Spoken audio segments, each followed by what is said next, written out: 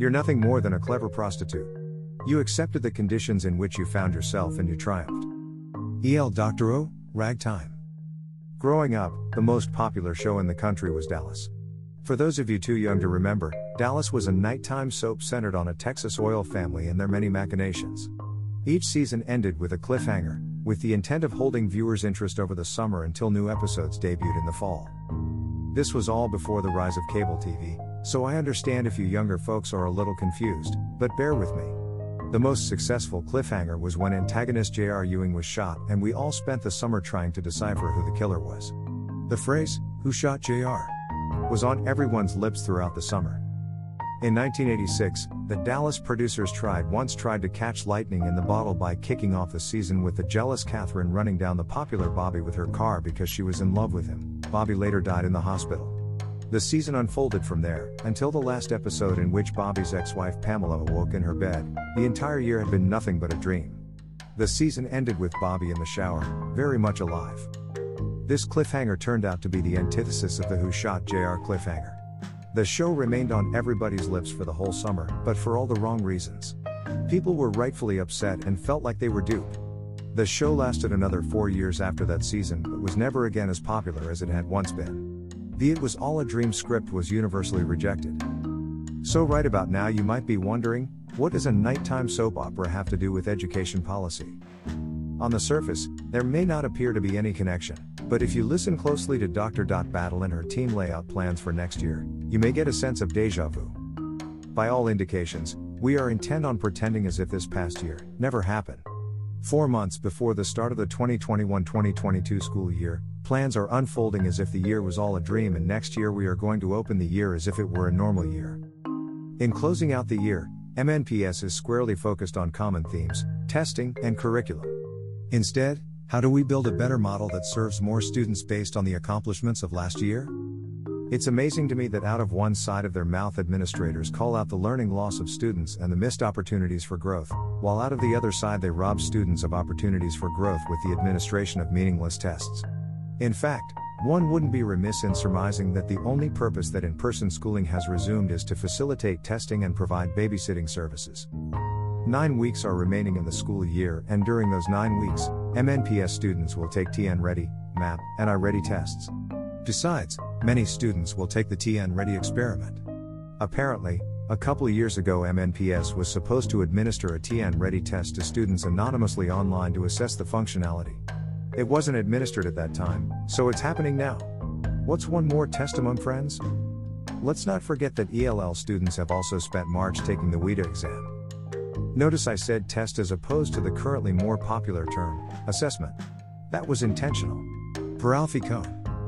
Greater than assessment literally means to sit beside, and that's just what our most thoughtful educators urge us to do. Yetta Goodman coined the compound noun kid watching to describe reading with each child to gauge his or her proficiency. Marilyn Burns insists that one-on-one conversations tell us far more about students' mathematical understanding than a test ever could, since all wrong answers aren't alike.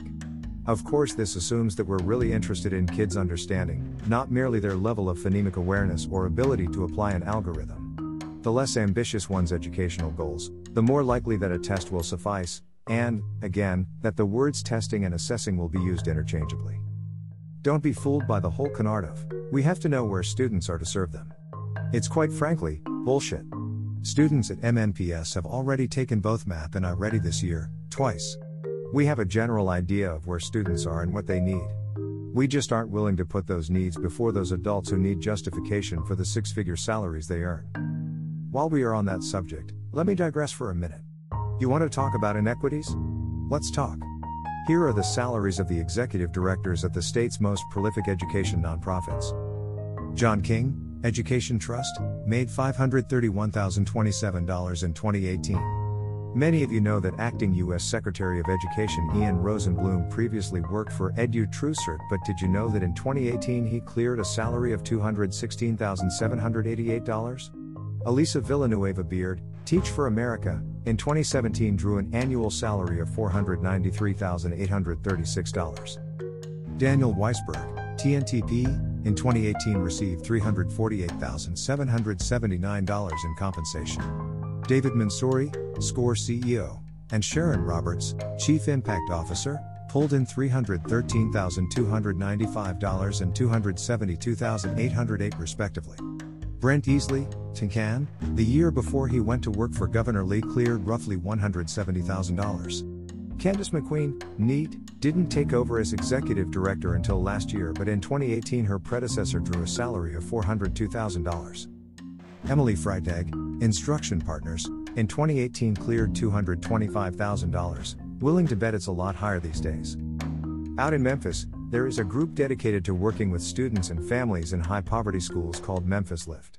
I don't agree with all of their positions, but there is no denying that they are in the communities all day, every day, doing the heavy lifting.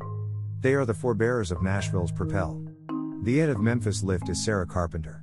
Know what Carpenter makes a year? According to their 2018 $990, less than $54K a year. So please explain to me what John King is doing that makes his work worth nearly 10x that of Ms. Carpenter's. Why is David Mansouri making six figures while somebody who is meaningfully impacting lives daily is making a fraction of that? It's gross and the very picture of the inequities that the others claim to fight against. But let's leave that alone for right now. But trust me, we'll come back to it in the future. Back to testing. The state has mandated that to avoid any potential penalties, MNPS must secure 80% student participation in TN Ready. How do you do that when the test can only be administered in person and 45% of your students remain virtual? Parents of virtual students may be under the illusion that all they'll be required to do is bring their kids in one time. No, TN Ready testing requires several days. So in other words, parents will be required to bring them in all week. I'm curious, as the testing window approaches, when does MNPS intend to survey parents to determine how many will be bringing their kids, or are they just assuming compliance? Some students, my daughter as an example, are not ready to be in buildings yet. Several months ago she was subject to a COVID test and it has left a lasting impression on her. She takes the illness very seriously and is not prepared to return to school buildings. So if I force her to, it will be under duress. How will that impact her scores? Why should I force her to create a permanent record just so a bureaucrat can get their body count? Furthermore, over the last 3 months, she has owned her education and worked extremely hard in pursuit of learning. Why would I administer a test to her under duress that could potentially serve to undermine that work? Who benefits here, her or administrators? Who will be quoted in the trades, her or Commissioner Schwinn? Why should I supply the fodder for what will ultimately become a future PR campaign? Personally, I feel no compunction to do so.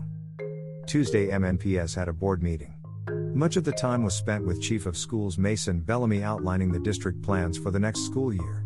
Now admittedly, Bellamy's voice is akin to fingernails on a chalkboard to me, but all I heard were plans that benefited adults while failing to acknowledge the circumstances of the past year. Between all of MNPS's administrators, I heard nothing but a regurgitation of past failed policies. No retention bonuses for teachers in hard-to-staff schools or subjects, but recruitment bonuses for new teachers. What if you offered all teachers a $2,500 bonus in December if you stuck from the beginning of the school year until then? Another $2,500 in June if you finished the year. Think that might impact the number of vacancies? It continually baffles me that MNPS for the last decade has put recruitment before retention. Why is it so hard to grasp that you can't fill a bucket with a hole in it by turning up the faucet? Yet, that remains the prevailing strategy. That and offer up a few general platitudes. Throughout Tuesday's presentation, I heard repeated references to summer school, SEL, and professional development offerings. The reviews on PD were especially glowing, with Bellamy going as far as saying that he'd never worked in a district with as many PD offerings as MNPS. Translated, Clarksville had fewer PD offerings because the only district he's ever worked in is Montgomery County Schools. Throughout all of this, I heard little to no talk about the SEL regarding teachers. Nobody seems to care about the sheer volume of work this year and the toll it's taken on them. Nobody talks about any needed adjustments in light of a year with no in-person instruction. Reportedly, there has been an uptick in discipline issues at schools where kids have returned to school. That shouldn't be a surprise to anyone. It shouldn't be a revelation that children used to a year of the relative freedom of remote learning are chafing at the compliance inherent in in-person schooling. With time, more students will come into compliance, but it will not be an instantaneous process, merely requiring re-entry. Kids didn't get the memo that adult needs always trump their needs and desires. Speaking of remote instruction, all the work that was done this year around virtual schooling is apparently being discarded, and next year the only platform offered to students will be the MNPS Virtual School. which is a fine program, but certainly not one that is designed for the average student. But so what? A virtual school is a virtual school, right? Never mind that some teachers have become very adept at delivering remote instruction, and despite the popular narrative, not all kids are failing at remote learning. A not unsubstantial number of students are thriving, and may not do as well when forced to return to in-person instruction. Once again we mouth the chorus of serving all students while pursuing strategies that better serve adults than kids. As part of the conversation around remote instruction, Bellamy and his cohorts continually reference our past usage of the Florida virtual school curriculum with virtual schooling. That's a little disingenuous. The previous contract terms, with FVS was for $22,500, while the current contract bears a price tag of a cool $1 million a year for the next 4. Somehow, that hasn't been previously mentioned. The MNPS virtual school as it is currently set up is entirely asynchronous. There are teachers available to assist when needed, and a resource center where students can go for in-person assistance, but in no way does it look like the virtual schooling students received this year. Any potential participant that thinks they will be continuing as they did this year is in for a rude awakening. Athletics, band, and drama all serve to keep a student engaged in their education. How does a student participate in any of those activities while attending the MNPS virtual school? By unhooking virtual schooling from existing schools, you sever students' ties to a community and drop them into a much more nebulous one. Since it's a less concrete community, what is the impact on the average student? Bellamy cited the Tennessee Department of Education as being the cause of abandoning virtual options at individual schools. Apparently, according to him, they view offering virtual instruction as the creation of an entirely new school, requiring a new state number. He argues that to pursue that avenue would be impossible in a district with 147 schools. Maybe, but not all schools have the same demand. We have the data, why not utilize it to create the option in the buildings where demand warrants? Students in buildings where demand is not adequate could be shifted to those that have the remote option. It's not like we don't already have large numbers of students attending schools outside of their zone districts. To establish credibility, Bellamy offered up that he'd been working on offering a school-based remote option back in Clarksville without success. What I take from that is a willingness to fight for Montgomery County students but not MNPS students. Just because the DOE says it is so, doesn't make it gospel. Do the students who thrive this year not deserve the same opportunity to do so next year? As if this past year wasn't hard enough on teachers, Bellamy and company seem intent on making sure next year is just as challenging and potentially equally demoralizing. While VEN for teachers learning is a continuous process, the last year required a great deal of heavy lifting to meet the needs of students. To their credit, the majority of teachers dived in and delivered, despite a lack of assurance that doing so would pay dividends past this year. Since the learning curve was so steep, despite all their efforts and extra work, coupled with a lack of support, not every teacher was successful this year. Teaching remotely and in person are markedly different propositions, and not every teacher was able to make the transition. For some, it meant a year with fewer wins than in the past. If you are a veteran teacher with a long record of success, the results of this past year were potentially demoralizing. Now we are going to set them up for more of the same next year. The merits of wit and wisdom can be argued ad nauseum. But, read any review and you'll see that all come with a caveat of lack of progress in the first year. Real results aren't promised until year 2, or more likely 3. So what MNPS is now asking is that teachers in K-5 sacrifice needed recuperation time to implement a strategy that may or may not be here in 3 years. History shows it likely won't, in order to once again fall short with little acknowledgement of the degree of difficulty involved. That won't impact retention rates, will it? Mind you, those shortfallings next year won't count against administrators' evaluations but will factor into a teacher's team score. This idea gets more attractive every minute. Also missing from the conversation is any consideration of the toll on teachers and students if they teach summer school or devote extra hours to learn a new curriculum. What's the sense of rushing to hypothetically catch students up, if we only let them fall behind when teachers hit a wall and start to take personal days for mental health in October? Nothing in Tuesday's presentation revealed any plans or strategies that haven't been tried in the past. Tutors, summer school, restorative practices, all take us back to a time pre-pandemic. Nothing was presented that built upon work done this past year. Like Pamela Ewing, MNPS leadership seems content with rolling over in bed and pretending it was all nothing but a dream. I've yet to hear a public discussion about student gains this year. I've yet to hear individual stories of teacher success, along with scalable strategies developed during the year. I've yet to hear the conversation around student success and how it can be continued next year. Instead, conversations are rooted squarely in a trip back to pre-pandemic.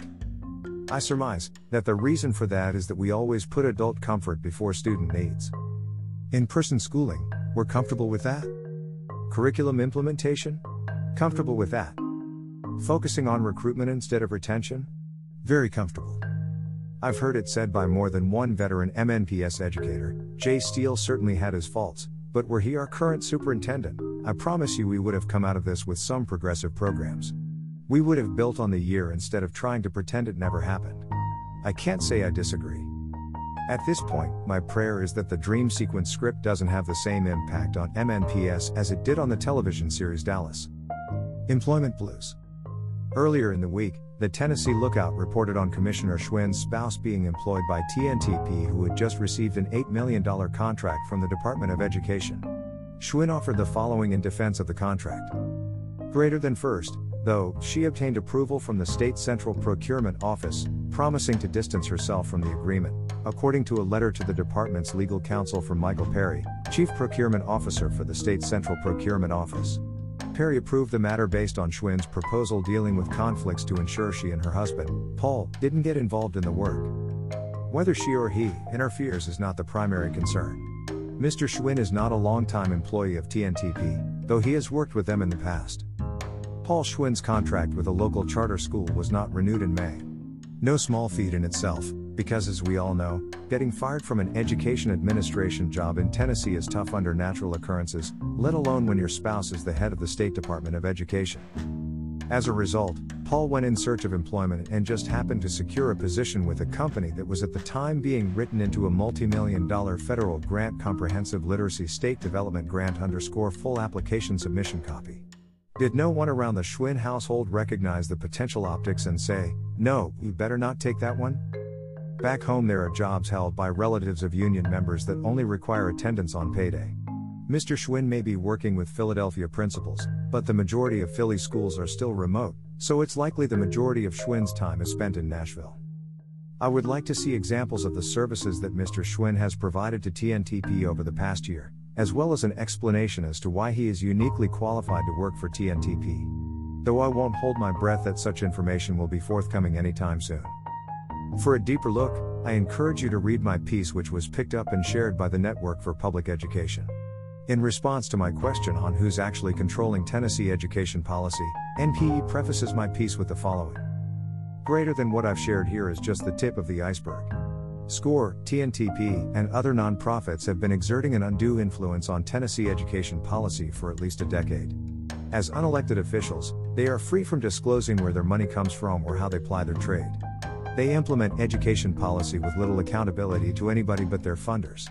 It's the best of all worlds, lots of influence, little responsibility.